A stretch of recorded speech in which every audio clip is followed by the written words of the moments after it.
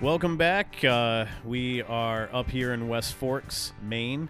I got Jordan Linger here and Gabe Pasqualucci with a lot of Italian at the end of it.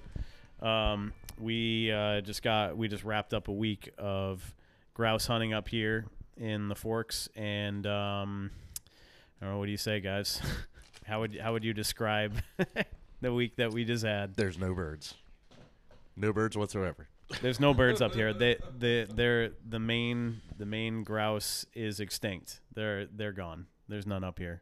Yeah, I mean, it definitely feels like North Carolina, which is weird because we came up here kind of, I say it hesitantly, but like with the expectation that we were just going to freaking limit out on birds, But I don't know.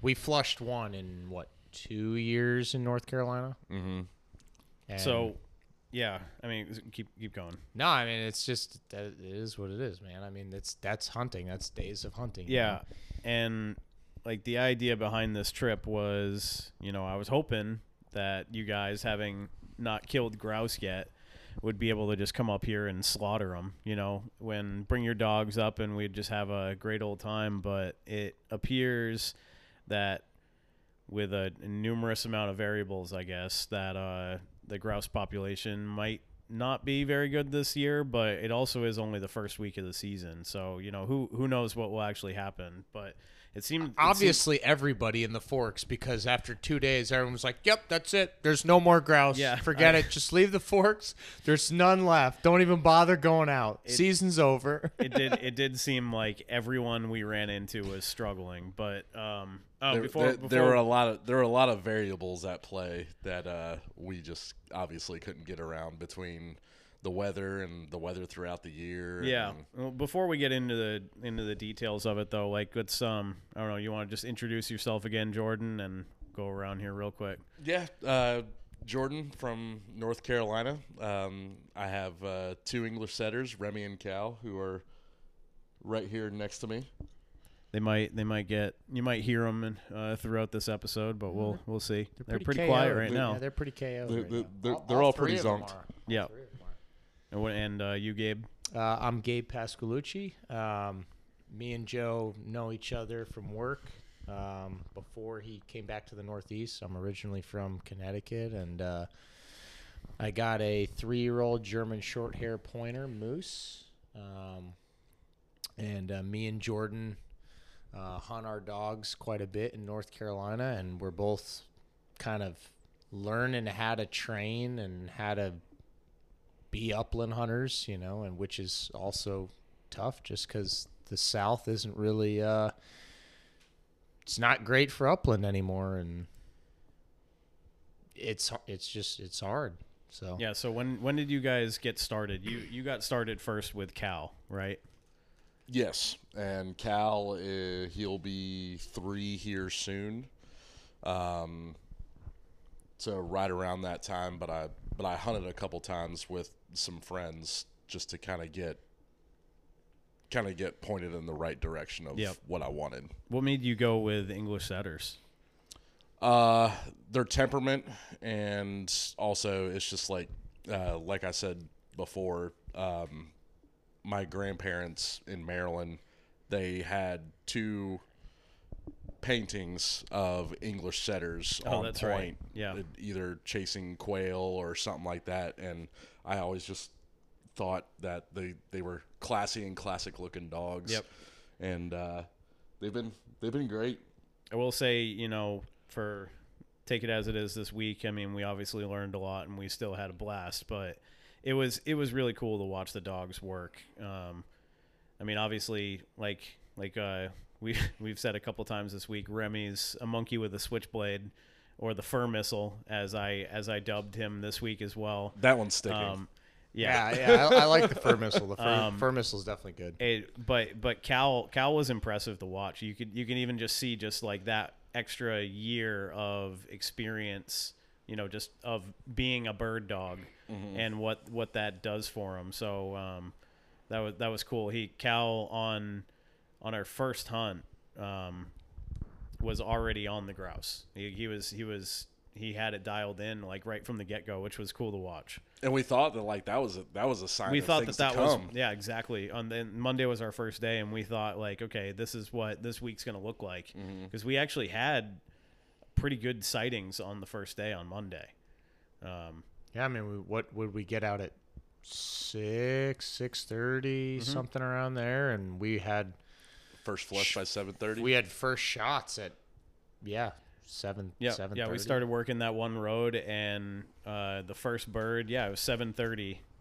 Jordan and I were in the woods a little bit off of a logging road, and we were just walking through, kind of following Cal, and just kind of pushing through this piece that looked nice, looked like it was good habitat, and boom, first grouse came right over our heads. We both yelled bird, and my cousin Sean and Gabe were in the road, and you guys each took a swing at it, but he was going about Mach 10 across my head. So that bird came out crossing quick. So Then it was about maybe 15, 20 minutes later, Cal went on point with the second bird. Yep. Yep. So I don't know, tell it from your guys' side on that second bird. So Gabe and I are in the woods, and Gabe had actually linked up his transmitter to Cal's collar so we could both see what Cal was doing. Well, so the intent originally, though, was that we wanted, because we weren't familiar with the terrain and the dogs weren't familiar with the terrain, we wanted to run each of the dogs individually for at least like one kind of session or hunt, whatever you want to call it. Right. Just give them them a few hours to just let each of them individually kind of figure it out and not, try and hunt together, not try and hunt. So it was four of us and one dog. Again, this for both of you guys is the first time you've been up in like the North Woods, like of Maine, and hunting grouse, hunting grouse, or I mean, have you guys hunting have you ever been up like in northern New Hampshire or even up here hunting anything? Yeah, not in the forks, but yeah. I mean, I've been up here, so I mean, you have some familiarity, but yeah, hunting with dogs up here for grouse, this was a completely new experience. I mean, for all three of us, I've hunted grouse a bunch, obviously, but never with dogs. So it was a big learning experience this week for all of us in that regard. It's quite a bit different terrain compared to obviously like the South, North Carolina. Yeah. Yep. I mean, in general. Yep. It was kind of a mix. Like a lot of parts were very, very dry, and then a lot of parts were like very like mucky and wet. So we didn't know what to expect. Yeah. So like anything blue on the map, there's a good chance it was just going to be like either a puddle or washed out or just like 3 foot deep tire tracks. Yeah, it was kind of strange up here where some parts it seemed like it was a dust bowl and then others were soaking wet, just boggy. And I mean, that's just kind of what it is like up here with, and like what we saw earlier with the 2 moose that we ran into, like that's their habitat, is that boggy nastiness, swampy areas. But so like from your guys' perspective, like what are some of your biggest takeaways from hunting up here as far as like what you guys did with the dogs? Hang out, back up. I cut him off before. Let me bring this back on track here. Okay. What happened with the flush? What happened with the flush? Oh yeah, you're right. We went completely off track. Because that was a good. I mean, that was a good scenario. That was a good. That flush. was a fantastic scenario. I mean, that was up on point. That was textbook. Okay, back to the story. You're right. So one dog. We had Cal. So Cal was in the woods, and I was closer to him, and Gabe, you were probably about 50 yards. Yeah, something like that. Roughly? Yeah, not 30 yards, something like that. And I see Cal get a little birdie, and he's just like kind of looking nose to the ground, and then all of a sudden he just stops, just straight up stops, and we both get the notification at the same time. And I could see him. I didn't even get it on my receiver. I could just see him. All I hear Gabe say is like, "Cal's on point," And I walk up, and I'm maybe 15 feet behind Cal, and I see him, and then I see the bird, and Oh, you actually saw the bird. I saw the bird. Oh, okay. Yeah, I was behind him, and I saw the bird. Like, I Yep. saw what he was staring at. Yep. And then I could vaguely see you. And then... Okay. So I'm on the road. I can't see Jordan or Gabe, and I can't also see Cal, but I can hear their voices telling me where Cal is, and from me to where I suspect this bird can be, because everything was relatively open except for this one spot that was right in front of me, and it was kind of just some clumped up slash and brush and some knocked over trees, and I was about 3 yards from that pile of brush, and so I'm backpedaling as fast as I can to just at least have any chance of swinging my gun around on this bird. And as soon as I start backing up, Cal pushes into this pile, and the bird comes straight up and over, and I'm backpedaling still, swinging my gun, and I try to take a shot across the road at it and just missed. And then it kind of went low into the other side of the woods across the logging road, and then it was kind of a wild goose chase after that, trying to reflush it. That was probably the biggest bird that we saw that week. That was a big bird. It was a huge bird. I thought that was. was a pheasant or like a like a freaking turkey vulture. So back real quick though, explain like the units that you guys have here with the dogs, and like you've said a couple of times, because I thought this was really cool about like what you can do and how like what your dog's doing basically. So we both run all Garmin products. I run a Garmin 550 Pro Plus, which is a very, very simplified unit. You can have up to 3 dogs on the unit. They both have Garmin TT15 and TT15X GPS units. And so it tracks them simultaneously. It will show you the distance, how far they are, what direction they are, and it'll also show you like when they're on point. And it also is connected to my Garmin Instinct watch. And no, this podcast is not sponsored by Garmin.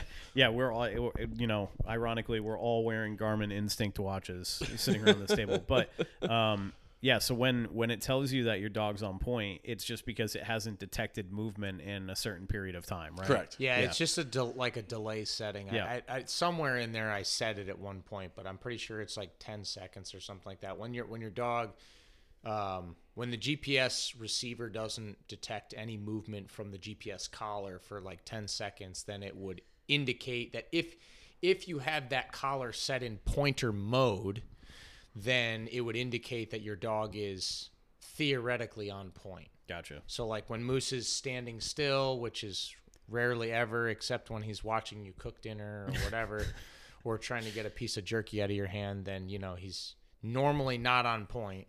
But there's other modes on the collar too. Like one of my buddies is a hound hunter, which is who I actually bought my unit from. I use the same collars, the TT15X, but I have a Alpha 100 receiver, also made by Garmin, which is a little more in depth, but it has a touch screen and it has like digital mapping on it, and it's like an iPhone.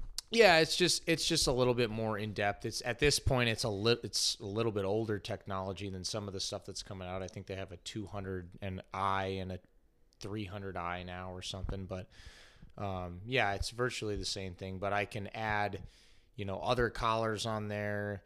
I can actually see on the map how far they are and what direction they're going, and I can track their path, and I can pause tracking. So if we pick up if we want to pick up and go to a different spot, I can pause the tracking, and so that I don't record the stats on. Yeah.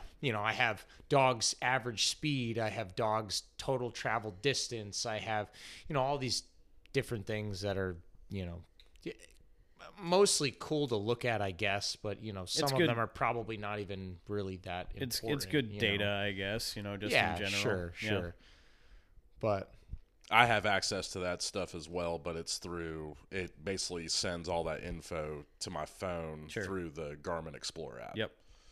So, like I said, mine is definitely a more simplified unit, and that's what I wanted. Yeah. But we run our dogs in point mode because all our dogs are pointers. Yep. So, there's other modes. So you can run tree mode and stuff like that, where like hound hunters, if you have coon hounds or if lion hounds or bear Squirrel hound, dogs. Yeah, squirrel dogs, whatever.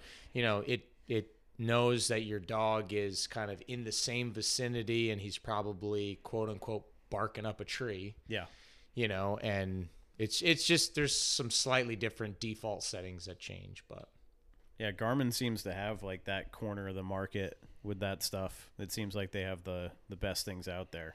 But. Yeah, I mean there's other brands out there too. There's Dogtra, there's DT Systems, there's what's the other brand that's pretty Sport Dog. But it just happened that I had a buddy that was getting rid of a receiver and he was going to sell it to me at a decent price, and I was getting a collar, and it all just kind of worked out for me, but that was just. Well, and the funny thing is that Tritronics was its own brand. If you look at the bottom of that receiver, it says Garmin Tritronics. Oh, yeah. Yep. Tritronics was its own brand for a bit, and then Garmin bought them. Okay. Yeah, so there were those two birds on that first morning on Monday that we had opportunities on. Do we have anything else that day? I can't Was there remember. well, I mean, I know we saw a couple more, but we didn't have any shots, I believe. Didn't we see one on the road later that day in the afternoon or something? But we quickly lost it as soon as we tried to jump out of the truck. Which, by the way, is just it's kind of like not mind blowing to me, but it's just like not what I was expecting at all. I mean, it's funny. You guys told us when you went on a moose hunt last year, which is the first that I've heard of this. You were like, oh yeah, we were there for, a week and we were hunting moose and we didn't have any luck, but we shot like 20 grouse over the course of the week or something. Yep. Which I was like, oh, well, how'd you do that? And you were like, we literally just, when you're walking down the road, they're just standing there in the ditch. Yeah, walking or driving from spot to spot to moose hunt. And we just put the truck in park, get out, pick up the shotgun, put a shell in it, and blast the ditch chicken, And I'm like, no shit. Like, what is this method of hunting? Like, it's like, it almost sounds like it's weird. It almost sounds like poaching. I don't know. You just like drive around in a truck and you just jump out and try and shoot something. I don't know. Yeah. But meanwhile, we come down here and we got the dogs, and it's just like, it's funny because like we expected the dogs to be, I don't know. We expect the dogs to like work wonders for us.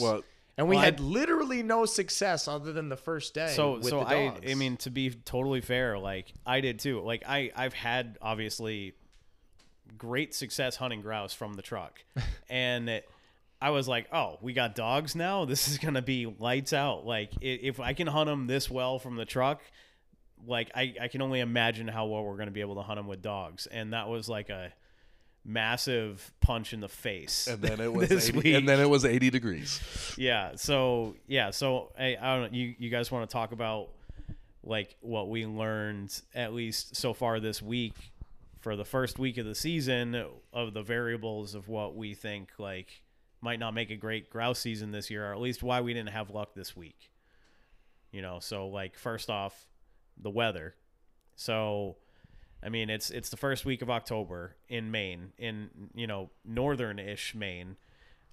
It should be, 40s, like on average. It should be 40s to 60 degrees, and besides today, I think it was basically there were a couple days that it hit like 75 degrees in the shade. Yeah, it was probably like 50 and to 75. Yep, and we got to talking about it because I just was so frustrated with it. I'm like, this is just you guys, this is not normal. Like, this is completely unheard of. And I think you actually even looked it up. You looked up the average and like the records of what this area is for that like date.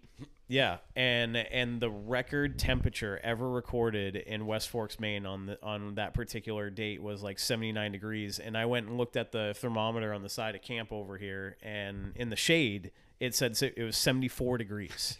Yeah. Like, we were almost at record high temperatures, and like that obviously just isn't good for grouse. Well, and it not good for grouse, but I mean, also you gotta pay attention to your dogs at the same time to make sure they don't get toast. And, sure, yeah, and because I mean, you can get into all sorts of health problems. Yeah, you can run them too hard, and they're gonna get gassed. And yeah, so I mean, so there was the weather. That obviously doesn't help. People, just like any other game animal, like, yeah, you can still kill them when the weather isn't ideal, but it doesn't help.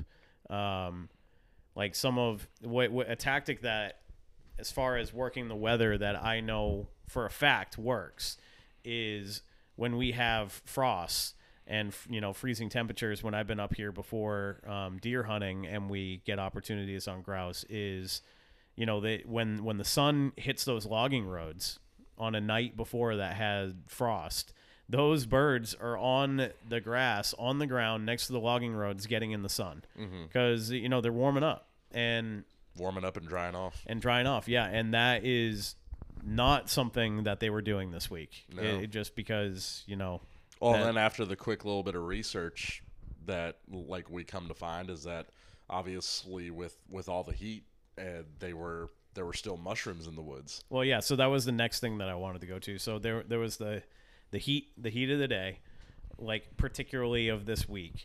So additionally on the weather, before we move on to food, I guess, would be this spring and summer we've had an extremely wet spring and summer, like astronomical amounts of rain.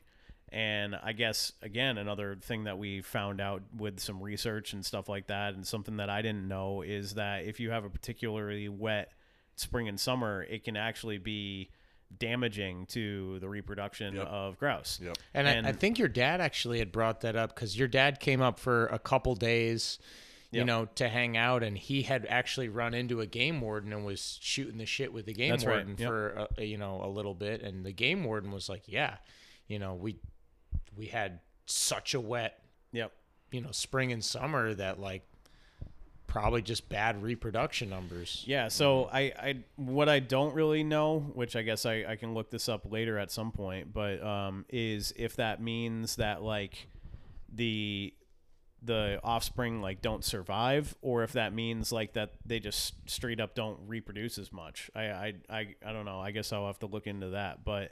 Yeah, so that's the rumor right now, is that because of the wet spring that we had, the grouse numbers are going to be really low this year, because a lot of the grouse that get killed are last spring's grouse.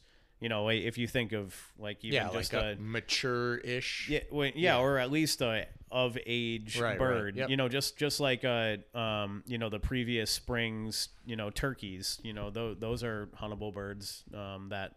That coming year. So I'm going to take a stab in the dark and I'm going to guess that it's probably because, I mean, you guys had a lot of roads out here that when we were driving up, you were giving us reports kind of from other people in the area that said, hey, there's a lot of roads that are washed out. Yep.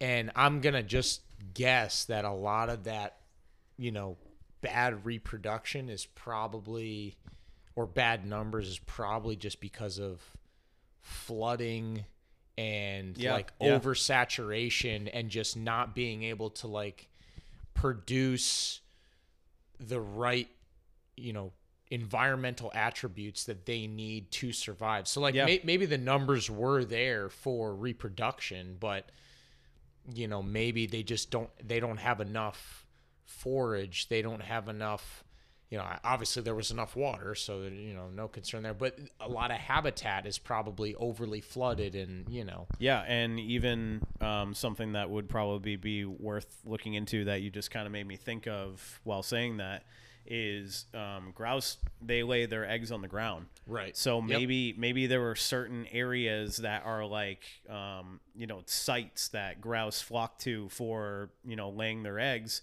that were flooded or something like that. So then that changed things and stressed them out and this, that, and the other thing, and that impacted their numbers. So weather was a huge factor, and yeah. So then the next thing, which you were alluding to, is food. So it is the first week of the season, and I didn't really quite think of this at the time, but I mean the leaves haven't all fallen off of the trees yet. I'm normally up here in November deer hunting during rifle season, so completely different first week of October versus in November. So all the leaves are still on the trees. It was unusually warm, and what we were seeing from some research and from the bird that we had killed as well, because we inspected its crop, is what everyone else was saying is that they're eating mushrooms and they're staying deep in the woods right now. And like the crop of the bird that you had shot, it was mushrooms and clover. So Right. it was basically summer food that these birds are still eating because it's still available. And when we got back into some of the spruce thickets, I mean, we all saw it. There's mushrooms everywhere. Yep. So there's still plenty of food for them that's deep into the woods. And again, something else that I had learned is when they're eating mushrooms, they don't need as much gravel to digest their food. So they don't need to go up to the roads and collect the stones for their crop to digest their food. So again, it's another reason that a lot of people aren't seeing them. They're not coming up close to the roads, and they're a lot harder to hunt when they're deep into the woods. Right. And we weren't even, our dogs, we had dogs, but we were walking the roads and then letting our dogs kind of, go off into the woods on the sides of the roads to look for scent and search. But I mean, I would say, generally we were going maybe 50, maybe 75 yards off of the road. Yeah, them, roughly. I mean, there was a handful of times where we did go, pretty deep, and yeah, depending on how the area looked. You know, if it looked really good, yeah, we were pushing into the woods because we wanted to inspect it. Like earlier today, is that I followed Cal pretty deep in and saw some pretty good sign, and he must have pointed at some old scent or something like that, which they can pick up. And he was locked up, ready to roll, and I'm sitting there looking on the ground with nothing to show for it. Yep. Yeah, I mean I've got the scrapes to prove it. we hunted with the dogs. We did a ton of walking. I mean, I don't know if we've actually done an official total yet. I think it's about 60. Yeah, so I think it's about 60 miles. So we were doing 10 plus miles a day of hiking, and generally it was off of logging roads, but we were working in the woods outside of the logging roads. I mean, and there's only so much like into the woods that you can do effectively. Because it's just so thick around here. Yeah, like it's absolutely. tough. And a different kind of thick than we're used to. Because that was one big thing we were both not concerned about, but like just expected to be different. Like we are used to hunting either like up in the mountains, which is pretty open, and the only areas of cover get worked well because they're few and far between, or briars. Yeah, like thick, dense, which will briars. shred you. Yeah, like pretty much up to your neck. Like, right. Yeah, the briars don't really exist up here because everything just dies off in the winter. But we just have that, as you guys can see, just a thick, dense northern woods. Yeah. And it was green, yellow, orange, and red this week. So, even more difficult to see a light brown to dark brown. And there's still ferns on the ground, and there's a lot of cover and a lot of places for the grouse to hide in. So it was the first week of October, we've talked about this many a times, you know, like if you guys come up again, is not the week that we're going to be doing this. We're going to wait a little bit later and hope that the conditions will be better then on weather aspect, cover aspect, food aspect. Like, I think there's a big draw to doing something like this later in the grouse season than the first week. I can't recall ever hunting birds in just like a t-shirt. Yeah. And even in North Carolina. Yeah, even in North Carolina, because I mean, like we said, you are going through those briars. You do need protection. Right. And what was the whole reason that there was really two reasons why we planned to come up here on this weekend. The first was that you and I both, well, all three of us have jobs. And Yeah. for us, we were traveling like 16 hours, you know, one way. So, And we also figured that all the woodcock hadn't left yet. right. Yeah. That's right. Because we were because our dogs have seen woodcock before and have been on more woodcock than grouse. And we were trying to catch the beginning of the migration so that there would still be woodcocks. Which we in did. and right. Yeah, we did. We did. We run into definitely, we woodcock. definitely saw quite a bit of woodcock. Well, because why would they migrate when it's 70 degrees? You know, Exactly. there's no reason to migrate. Yeah, so. and I think that could have been honestly part of the problem. Like maybe we shouldn't have thought about that. I think we tried to play too many cards. You know, like we tried to catch too and many honestly, things that at once. that info helps us out just because now we kind of know that it's gonna be a later migration in our state. Oh, sure. Yeah. So that makes sense. Our season opens up December 11th, and will I be out there opening day? Probably. But will I maybe, have high hopes? maybe see a couple, but Yeah. I would not be surprised come January. Like, that's when most of them are going to be in the areas that we hunt. Yep. Yeah, I mean, yeah, like I don't think at all that this week having us not shoot a pile of grouse was a loss. Like there were so many things that we all, I think, learned from it and can do a million times better now that we know. It's you know, just it's another one of those things that you don't know what you don't know. Well, now And- all the dogs have a good solid introduction to it. Yeah, and I'm true. very, very comfortable now seeing the dogs work, that we could take them anywhere from the Midwest to the East Coast, and I have no problem with the terrain. Yeah. We should preface this too by saying both Jordan and myself are inexperienced or first-time dog, like bird dog or upland dog trainers per se, and owners for that matter, frankly. So, you know, everything we've done is you know, neither of us have paid for or gone to, you know, any very elaborate or expensive bird dog training. I mean, kind of all of this It's all doing DIY. is mostly DIY, and we're learning as we go through this. So for us, this was a great week. Yeah.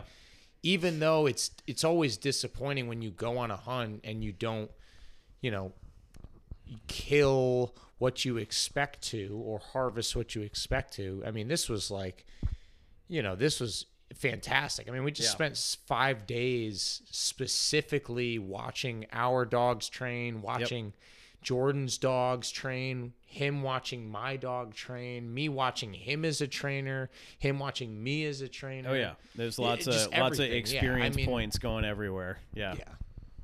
Yeah. No cell phone reception. Yeah. Very little, at least. Yeah. Why don't download your OnX maps before you go into an area so that you're not like trying to look at these blurry blobs of a map, you know, or buy an atlas. I don't know. That's one why. of the two. Yeah. That's Buy where, an atlas for every state that you're going to hunt. That's where the atlas comes in. I thought my mom was it's- crazy, but then I realized why she had the beat to shit atlas in her minivan. Yep. Everyone up north has a beat the shit atlas tucked in between their seat and their center console because, you know, we just don't have cell phone reception in some places. and here's one of those places. But yeah, the dogs were great. It was cool to watch them work.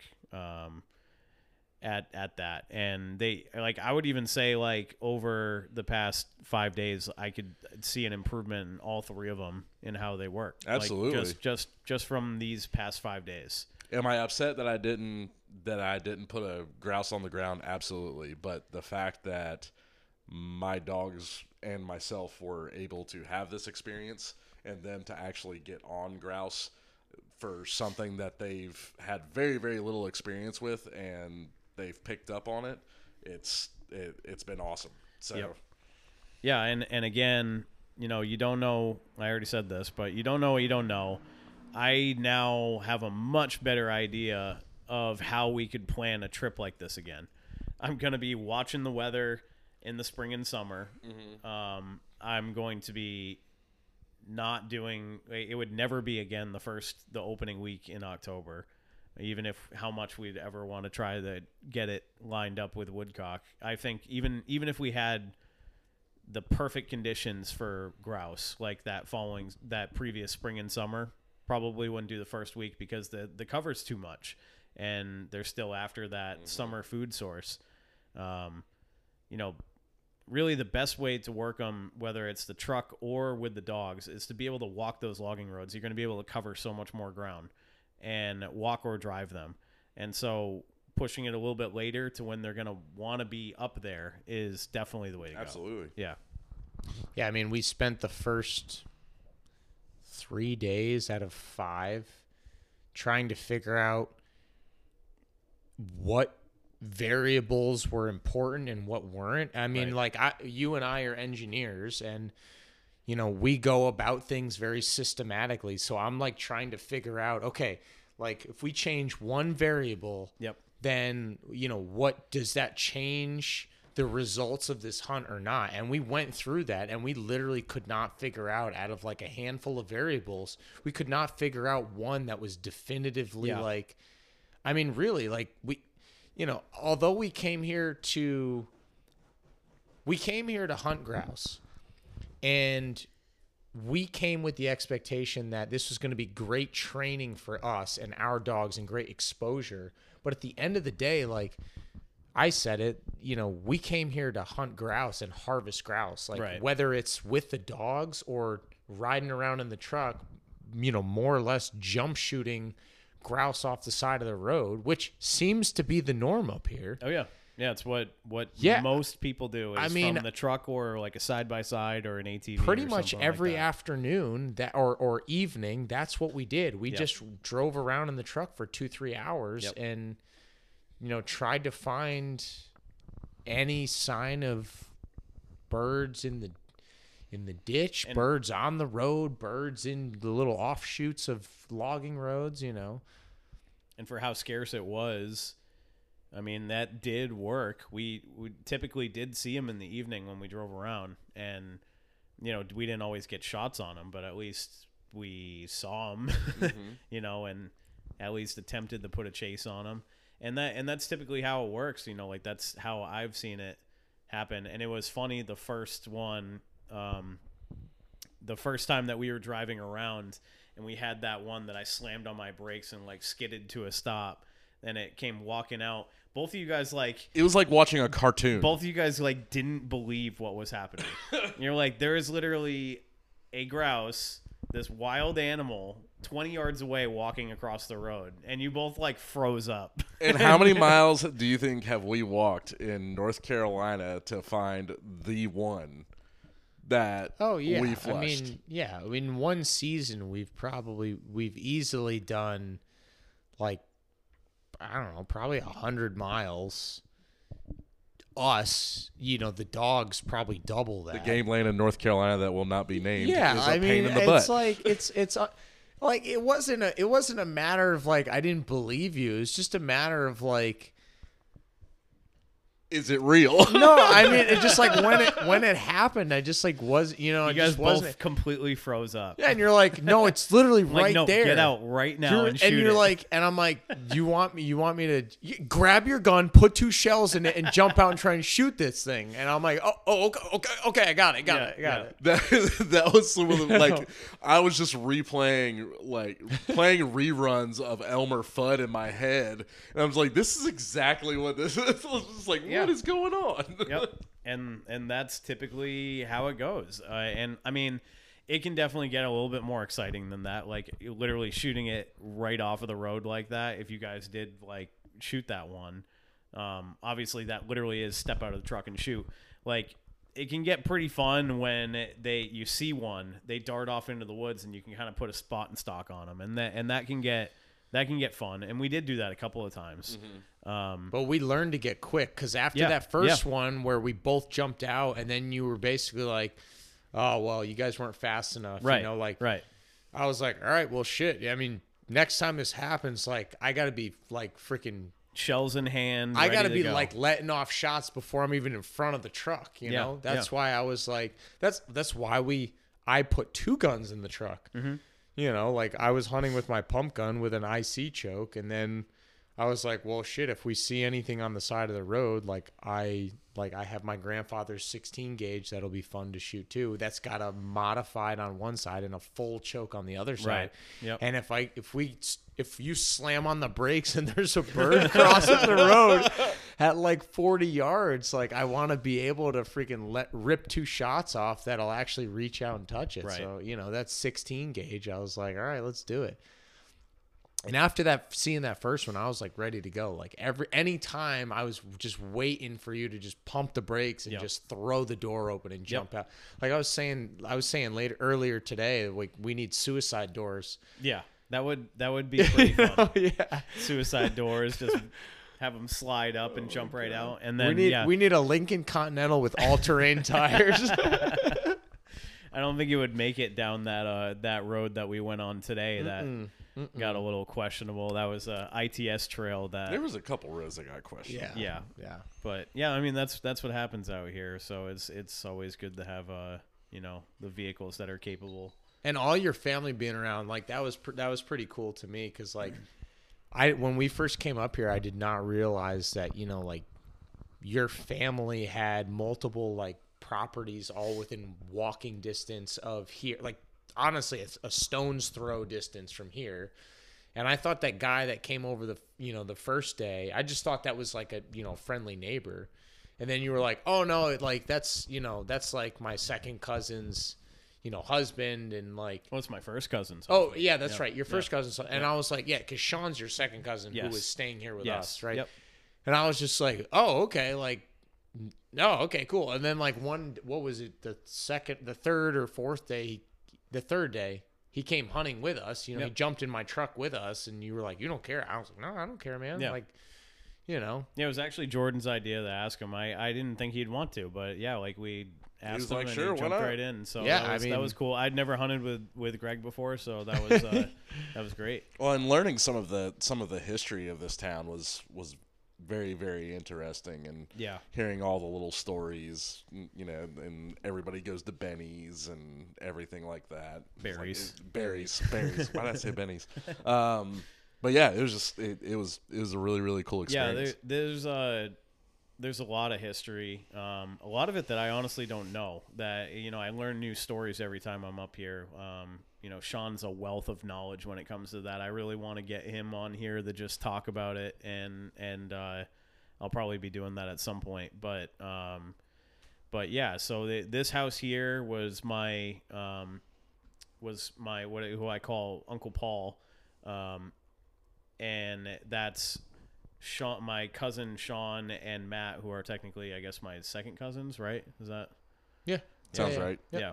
I always just call them my cousins, but this was his house. He passed away and gave it to Matt and Sean. It's and the house next to it as well is also owned by the family that is long generationally passed, and there's just a lot of history. And then my uncle Lloyd, he had spent some time up here with his cousins and his uncles because of this side of the Ploss family that owned these two places. He loved it up. He loved it up here so much that he went and bought that house across the road over there when it went up for sale, and he passed away, quite a few years ago now. But so now my cousin Becky and her husband Greg, they use it and come up here and hunt. And the West Forks is just it's a special place for my family, particularly generationally and.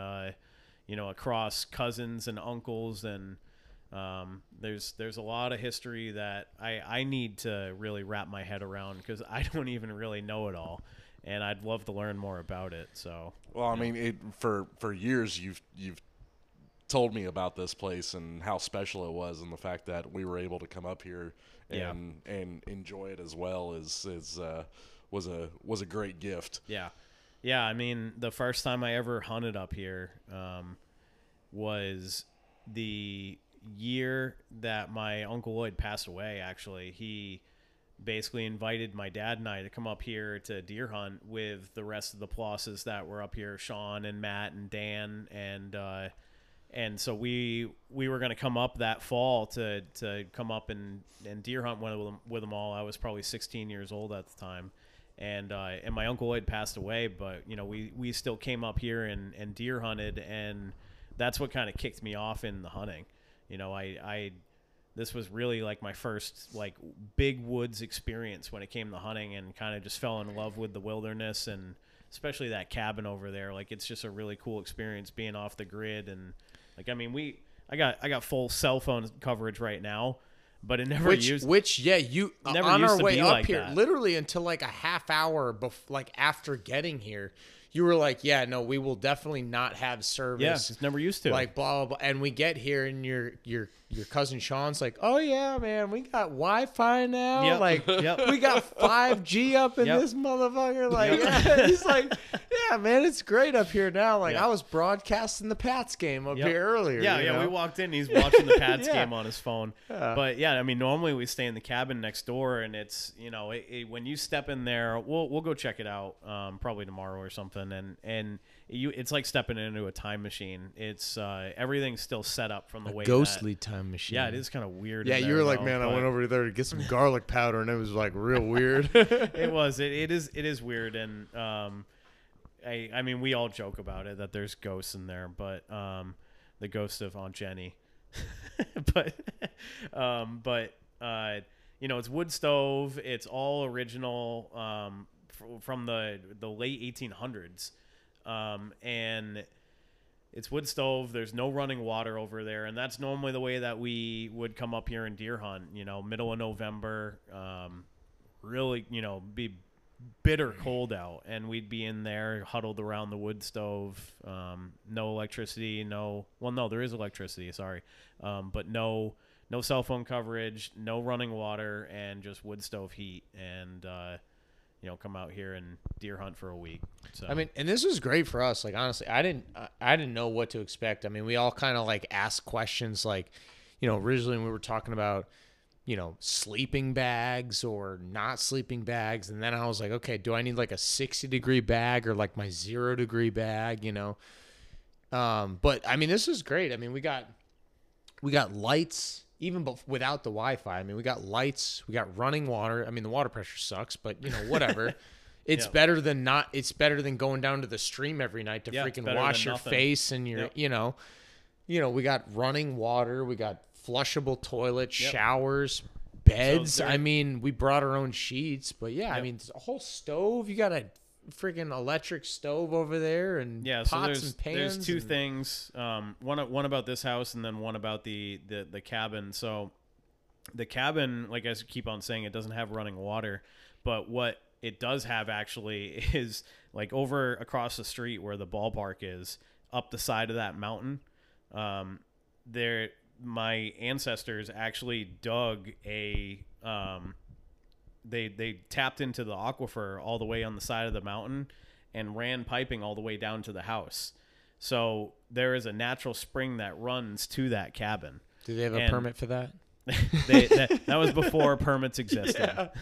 But what is really interesting is in Maine, like there's water rights. And I mean, I think it's in a lot of different states. Yeah, but yeah, sure. when CMP came through here and they tried doing the corridor, the CMP corridor, the run power down the Massachusetts, that caused a huge uproar in Maine. That line, I saw some of the plans from CMP, some of like their plans on where they were going to cut, and that water line is written in on the plans of something that they cannot disturb because of water rights. And so that's something that's kind of just, another layer of the history of up here. But yeah, so this house here, like you were alluding to, is nice. It's really nice. It was yeah, I mean, for a hunting camp, I wouldn't even really like, call it a hunting camp. I mean, it's a house. Right. Yeah, it's a house. It's just it's just an old house. But that's all. This house also has a cool history of when the Route 201 here. It used to have a bend right before the bridge, and people, like Sean was telling us, people would come screaming down the mountain here, and they couldn't make that turn and would crash into the corner of the bridge, and so they had to redirect the bridge to straighten it out, and the house was in the way. The previous house that was owned here had to be removed. So Yeah, that one moved or removed. Well, so the one next to it on the closest to the Kennebec, yeah, that one got moved. I believe the one that was here was removed. Like it was, destroyed. And so they were told they actually, the state of Maine actually was they basically fronted the money or came about the resources to build this house set back to the point where they could rebuild the bridge into the place that they wanted it to. So this house was basically paid for by the state of Maine to replace the house that they had to destroy to rebuild the bridge so that they could straighten it out. So yeah, and so this house was built like in the 80s. Then that's why it's much nicer than everything else around, like at least in this immediate 6 or 7 houses that are right here. Mm-hmm. You definitely need to like you're saying you want to learn more about the history of this and stuff. Like obviously, like Sean sounds like a great resource. Oh yeah, yep. You definitely need to keep your dad as as close to you should have your dad on do one of these too, which I'm sure will be just it's in the like works. I'm sure it will just be like a hilarious show just because just he's got so many stories. Yeah, I mean, like even my dad's younger than your dad, and my dad using like microphones and computer. That on its own is gonna be I mean, it'll be hilarious. funny, but Yep. no, I mean your dad coming up here. I mean it sounded like he 3 hours was like a good trek for him. Yep. And Yep. you could tell he was obviously pretty wiped and stuff. Yeah, that from was the ride longest trip that he's done in a little while. But it was, so. I mean, it was awesome. When he came up here and, he was, sometimes with dogs, you never know how people are going to be. Some people are just not dog people and they just treat them weird. And your dad, like, obviously he said he had, Weimaraner. Weimaraner. Yep.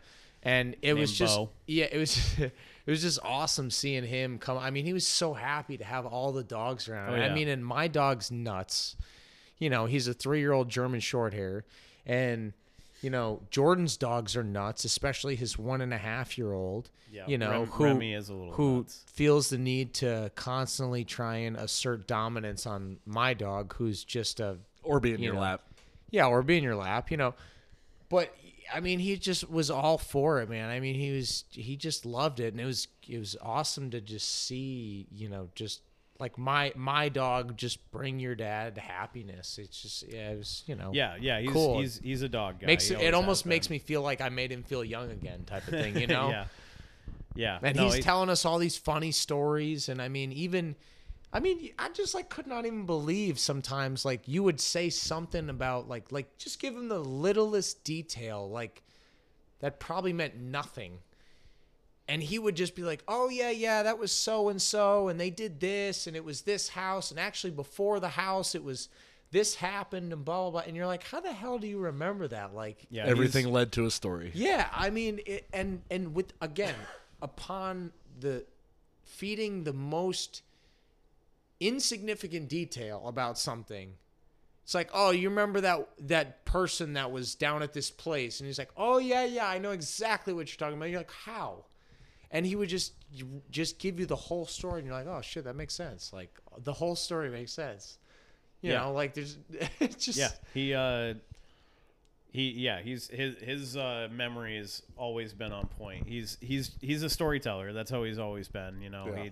You can be like, oh, hey, Dad, you remember that one thing that, you know, happened on that day? And yeah, exactly. That's exactly what he does. Is he can just bring And I up remember those the things day like before, and I remember the day after, Yep. too. Yeah, and you're like, what the hell? Yep. Like, come on, man. But yeah, that was part of the reason why I told him, you know, that he should come up here, is because I knew he was gonna love seeing the dogs, and, you know, didn't really necessarily get a chance to watch him work, but he was still happy to be up here anyway. So Oh, absolutely. yeah. So we actually shot a grouse, though. We did. We didn't shot get one, skunked, right? We didn't get skunked. We did shoot a grouse. You had a great eye, and caught a couple on the side, and did the old Maine truck hunting. You know, it's due diligence, and got it done. Yeah, I don't know, man. And you shot out with your grandfather's gun, didn't you? Oh yeah, that's right. Yeah, I mean, we shot. The one that doesn't shoot straight. Yeah, right. I've shot sporting clays, I've shot trap, I've shot skeet. Like, we literally, me and Jordan went to the range like a couple days before coming here, and we were like, hey, like, let's just go walk the course, shoot 50 sporting clays, like, you know, just, you know, practice like Sure. we're gonna play, right? You know, Yep. I mean, just like sports. And we did, and, you know, so I asked my dad on the way up here, I'm like, hey, you got that 16 gauge side by side that, you know, Grandpa said, you know, so the story is that the last time he shot that, which was probably or picked it up, was 50 years ago. Yeah, so he had a 16 gauge side by side, and he used to pheasant hunt. And my grandfather really didn't know anything about, you know, hunting. Everything, he's an Italian immigrant. Everything he was taught was from, you know, his friend that he had in the States here and in town and whatever. But the last time he picked up that gun was probably 50 years ago, and he was pheasant hunting, and he flushed a pheasant got flushed right in front of him and flew towards him, and he ducked, and it actually hit the barrel of his gun, and he thinks that the barrel was bent by the pheasant hitting it, because he then flushed a pheasant later that day and missed the shot, and he thinks it's because the barrel's bent. Now, I can tell you that I've shot trap and skeet and blah, blah, blah. I've shot clays with that gun since then, and I've not experienced any kind of bent barrel okay. situation. Yeah, the Yeah. barrel's fine. So anyways, yeah, so I was like, Dad, hey, we're stopping in Connecticut on our way up to Maine anyways. You know, can I grab that 16 gauge? And he was like, yeah, sure, whatever. And Oh, so you didn't even have it with you? It no, was at your I mean, dad's yeah, house. it was at my dad's Okay, house. I mean, cool. I had 16 gauge shells, Right. but yeah, so I took it up with me, and coincidentally, that's the only grouse that got shot was with that gun. So, I It mean, sounds like that gun needs to come back to North Carolina. Yeah, it does. I know. It's a lucky charm now. The 16 gauge. Man, it's an old one, man. It doesn't even have a butt pad on it. It's got one of those plastic, like, it's got, yeah. I have a feeling you have connections. Yeah, I mean, sure, we could put a butt pad on it, but what's the fun in that? I mean, it's like, why, you know? But yeah, so we, I don't know what the heck happened. We were driving around one evening. I think I drove mostly this week because my truck is a full-size truck, and we had anywhere from 1 to 2 dogs with the kennels in the bed and the bed cap and all that crap. All the things. And the three three guys. to 4 guys. Yeah. Yep. So, I mostly drove, but in the afternoon, I think was like Wednesday or something. You were like, a couple days I drove to Tacoma. You were like, let's just take my truck. We're not gonna take no dogs, and let's just go and drive the roads and make it easier for the two of you guys to jump out and shoot So something. I was just sitting in the back, and we were driving roads, and shit, we must have been doing 20 or 30 miles an hour. We weren't. I do not think when I saw this one we were going slow. I don't think I was going that fast, but yeah, okay, maybe you weren't going that fast, but we were not crawling. No, yeah. And I don't know how I saw it, man. My eyes just saw a thing moving in the woods right on the other side of the ditch, and my brain processed it like 2 seconds later, and I was like, stop, and you were like, you drove past it a little bit and then stopped, and I got out, and I was just like, bird. Like, he went in at that pine tree on the right, like he's right there on the ditch, and we just ran right up there. And when I got up there, he literally had tucked his head and picked his head up. He was about ready to go. Yeah, he was getting ready to bolt, and I just poked that 16 gauge out and blasted him, and we killed him. Yep. And then you guys said that there was another. You guys jumped out, and you guys said there was another one. Scurry off. Yeah, I didn't see that one. As soon as that one went down, I saw it thrashing. I could obviously hear the bird thrashing, and then I could hear right behind it. And so we tried after that one, but never caught up to it. And so this was Thursday too, right? Yep. So we started hunting Monday morning, and this was Thursday evening. And dude, I mean, it, like, when I shot that one, and I was like, yeah, dude, I got him. I mean, everyone was like, let's go. Oh yeah, we were hyped. We got a bird. Finally got one. All week we got a bird, Yep. Yeah, and it was awesome. I mean, I've literally never had a grouse in my hand before. Yeah, because, I mean, like I said, we flushed one last year, and we chased that thing for an hour, and we lost it, That's North Carolina. Yeah, I mean, which honestly, like, that was something that was kind of interesting to me too. Is like, typically when I'm up here, say I see a bird on the road, I get out of the truck, I go after it, it flushes. I might go after it like one other flush, if I can. If it goes too deep into some thick stuff, I'm probably not even going to attempt, because there's a million more out there that I can go get on after. It was funny because every single time that there was even a flash of a grouse, you guys wanted to work it for the next 2 hours. I mean, yeah. How many times did I just like disappear off into the woods and just go a little bit deeper. Yep. Just go a little bit deeper. And I'm like, no, like, let's go back to the truck. There's more. That's why I kind of got like mad at you guys. So like the internally, the first day, the first morning when Cal flushed that grouse and you shot at it, we then, all four of us and Cal, got on that bird again in the thick woods and flushed it again. Yep. And then it flew, 25 yards and came back down, and everyone was on that bird, and we were all looking for it. We basically set up like a police line, and we were trying to like trap the bird in, right?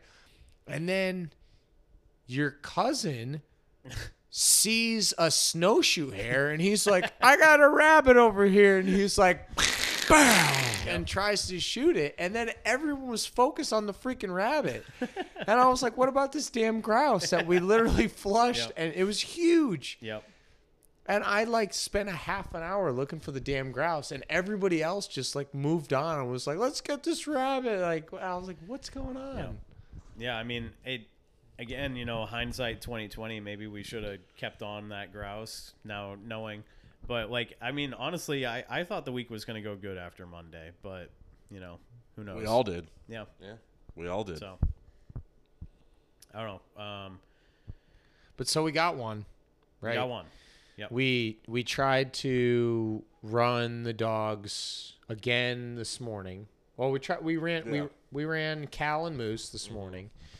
Ran dogs basically. We ran dogs every morning. Yep, every morning. Yep. And then And then in the afternoon, we brought the dogs. This afternoon, the last afternoon, we brought the dogs with us, but we didn't. We didn't actually drop the dogs. Yeah. What? No, we didn't. No, not even a little bit. No. But there is, and I feel a little bad because I shot one, and I know how bad Jordan wanted. And how bad, Joe, you wanted Jordan and I at least each to shoot one. You guys to at least shoot in the one. Mainer way of driving the roads not and even jumping. That. It wasn't even that. I just wanted you guys to shoot one, and that was honestly what I felt, especially in the afternoons, was the best way to do it. Was to just cover ground with the truck. I mean, it was working. Every afternoon. The last 3 days that we drove, we'd at least seen grouse. So like it was working, and it just didn't work out. Well, the benefits of all the driving around is that, I mean, we have some areas now that don't seem very much traveled, where they do have a lot of that grouse habitat and food and everything that, like I said, it doesn't look very, very much traveled. Yeah. So it's not pressured. You know, like you've said it a couple of times today, like you want to come back, and like obviously you guys are both more than welcome to come back. Like this place will be open for you guys to do that for sure. And like we have gained a lot of knowledge to do this again and be much more set up for success. I mean, you're not a grouse hunter. No. Like you're not a bird hunter. Nope, I don't have bird dogs. I really grouse and turkeys. They're are like really secondary. Grouse and turkeys are really the only thing that I hunt, and they're like, they're secondary. I'm more of a whitetail hunter, and that's about it. I mean, and Jordan, how much do you feel like you know the forks? Like after this, like, I mean, you could name at least a half a dozen roads. Oh yeah. Right. Yeah, I mean, like, which is just weird. Cause like we got here and we kind of just put it all on Joe. I mean, Sean was up here doing a little bit of scouting and driving around, but I mean, we had no plan. I mean, like, we could get on X and look at stuff, but I mean, it's totally different in North Carolina. Like we don't really have you don't have we don't have logging we don't have logging roads. Private we land, don't, we don't have like the unposted land land access that Maine has. Yeah, that's the other thing. So explain those differences, because I think that's a really important aspect of this. That like even you guys like. I mean, it's public land or get permission on private. Well, yeah. So like even multiple times you guys were like, this is private land and we're allowed to be here, like we had to triple check without permission. Are you sure about that? And I'm like, yes, guys, like I promise you, it's the way that the law is written. So like explain like what you guys do in North Carolina. So up here, like Maine and New Hampshire specifically, I know, but they unless your land is posted properly with posted signs or purple paint markers, spaced properly, the right height, all the, whatever, as the law is written, technically any land that is not properly posted is huntable. Correct. And that does get weird like in the southern end of the state, but sure, because some people just they'll post like the front of their property, and you could probably get into trouble with that, and like there's some gray areas, but definitely, but overall yes, the way that started, that the reason like why that started is because Maine is it's like 90% privately owned, and like the area that we're in right now, there's thousands and thousands of acres that are owned by logging companies. Right. And that's how this whole law started. It was like there's all this land, it's owned by these private entities, and nothing is posted. And so like at some point it was just determined, it was like this handshake agreement of like, if it's not posted, you're allowed to be here, and there's signs everywhere. But who is that agreement with? It was basically like with the logging companies and hunters slash like in the state of Maine. Yeah, in the state of Maine, Yep. right?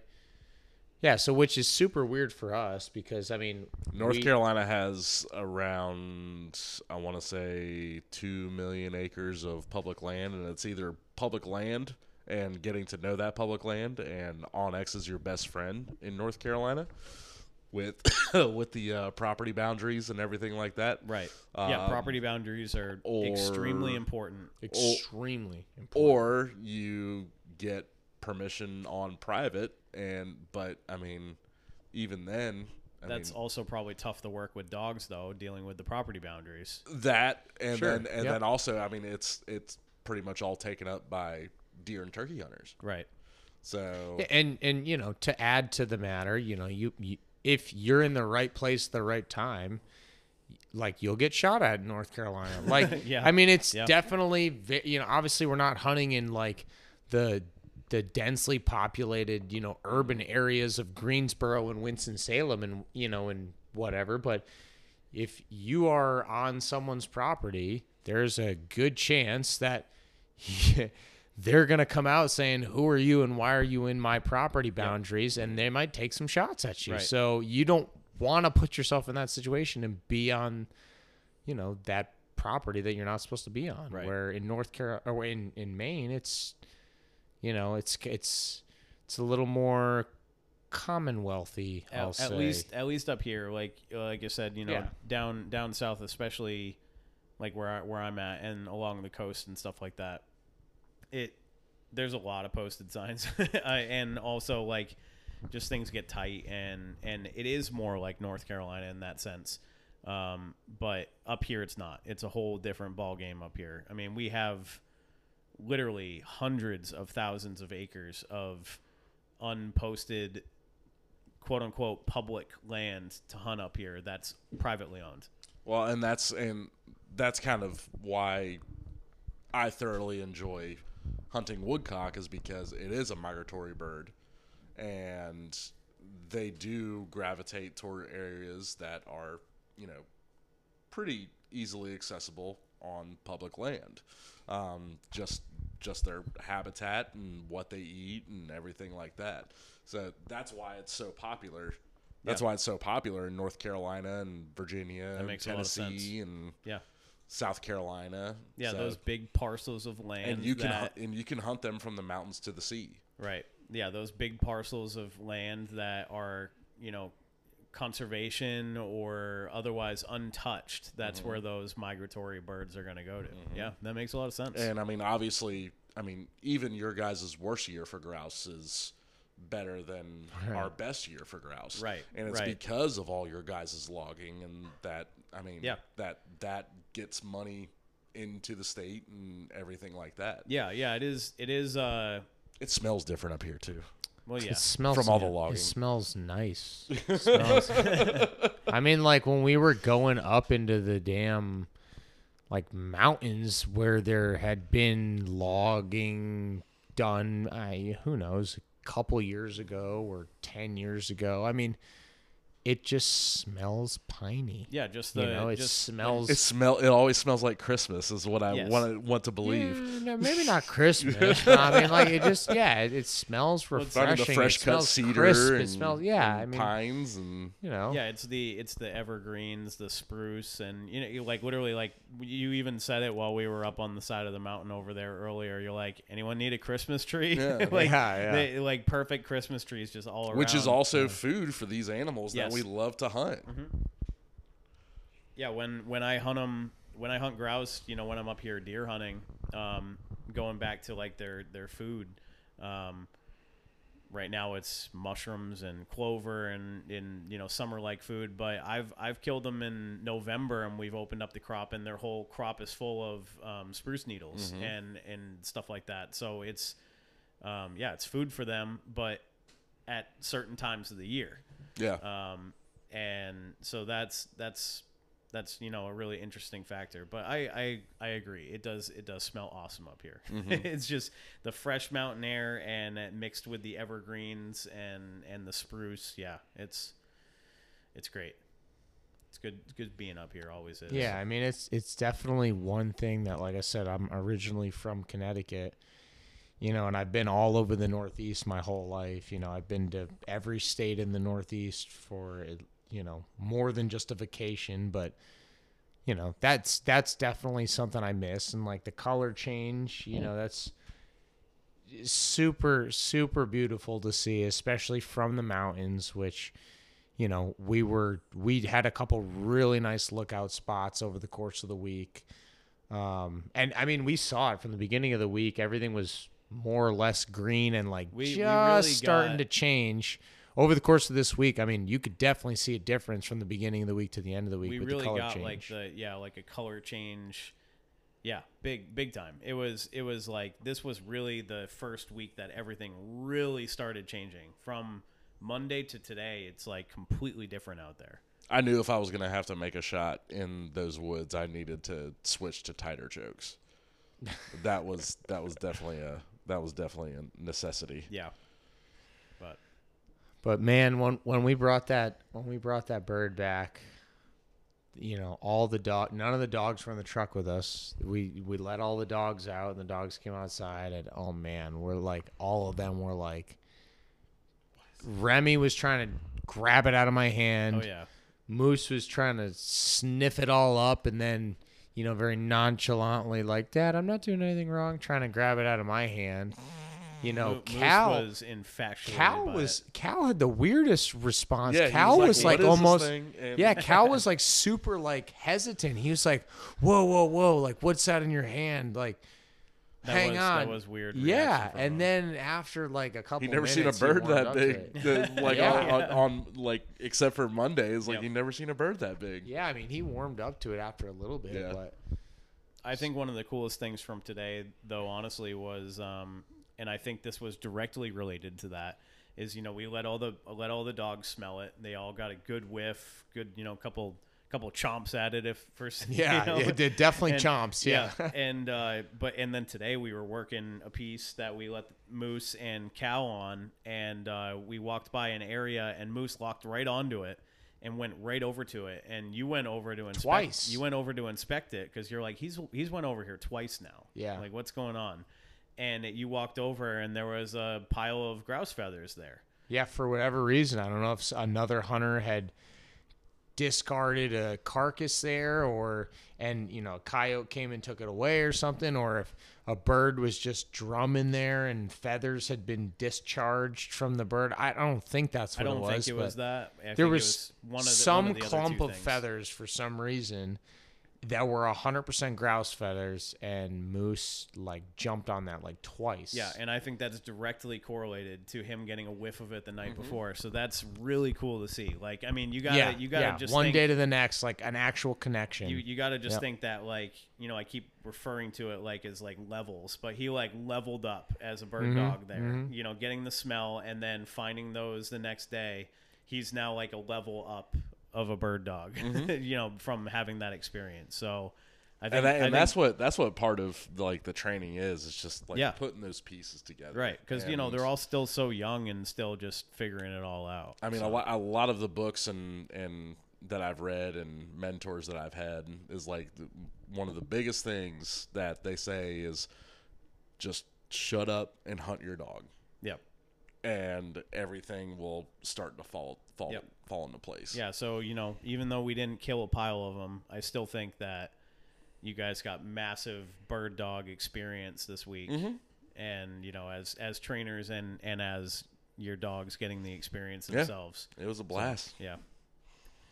Yeah, I mean, and then to close out our trip, I mean, we not only did we go out on our last night with the dogs in tow, we went down a super sketchy road that looked like it was gonna be, you know, hard packed dirt, and it was not. I mean, we were literally riding the skid plate the entire way, and then we got into some real muddy stuff, and I think everyone in the truck was definitely like, I was a little nervous. yes, Sure. everyone was like, we've got a ways to go down this trail to get out. We really cannot turn around. We've got 3 guys and 2 dogs in the truck. No service. No service, a full-size truck. I got all kinds of branches just tearing up the side of my truck.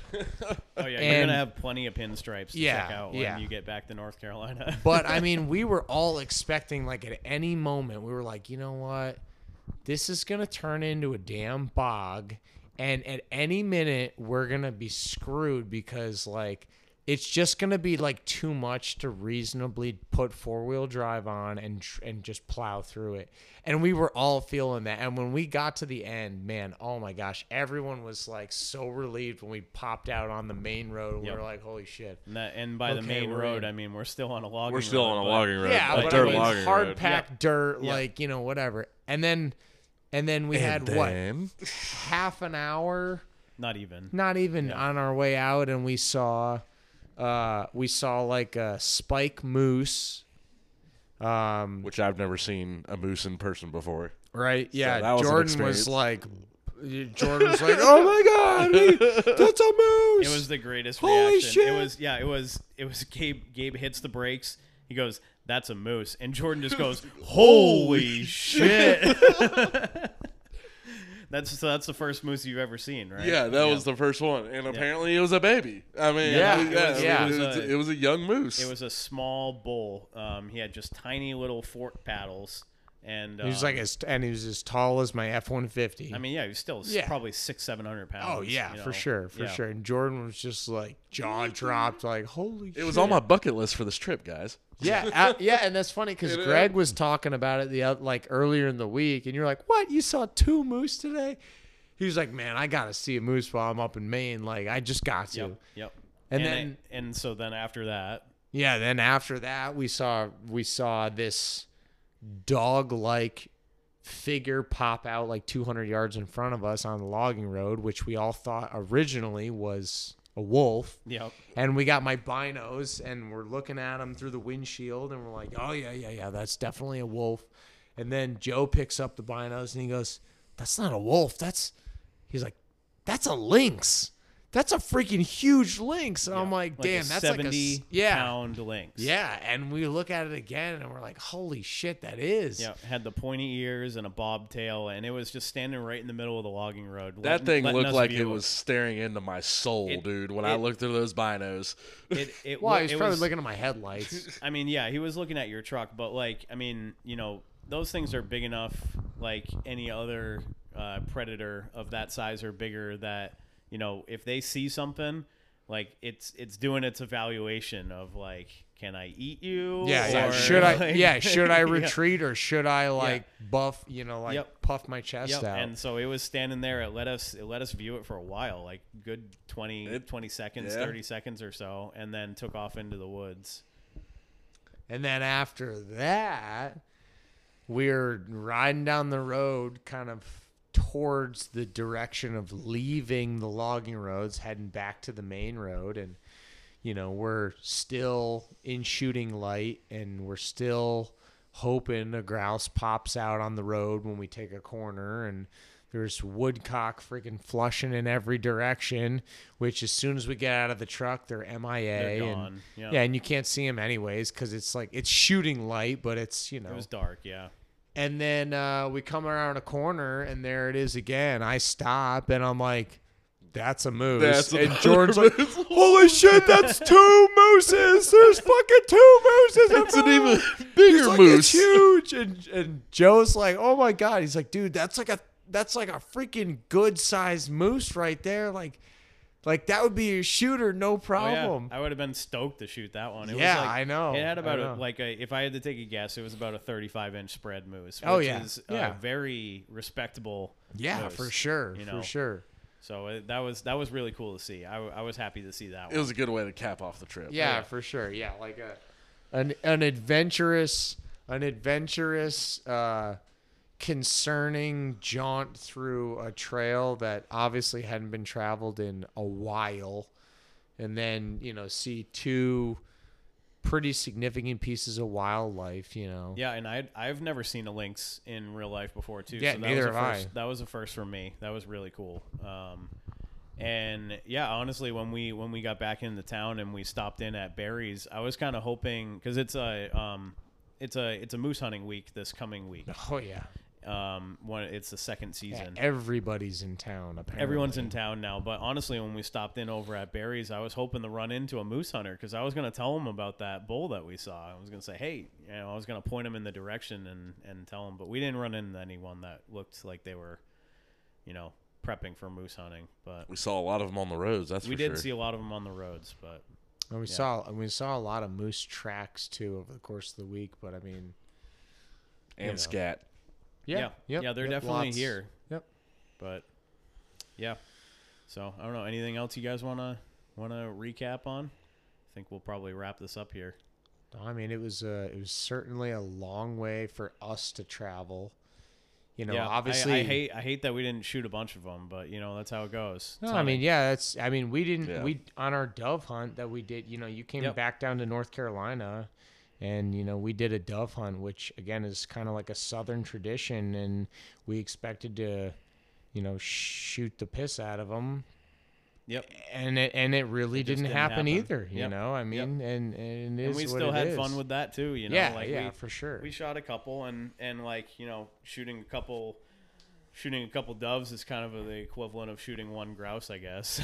Yeah, sure. Well, bottom line is I wouldn't change this trip for the world. So Yeah, no, I mean, it was an awesome trip. I mean, luckily it worked out. Like, we could stay at my parents' house, and so it broke up the drive. Because, I mean, like I said, 16 hours for us is... that's a haul. Yeah, with 3 dogs, and...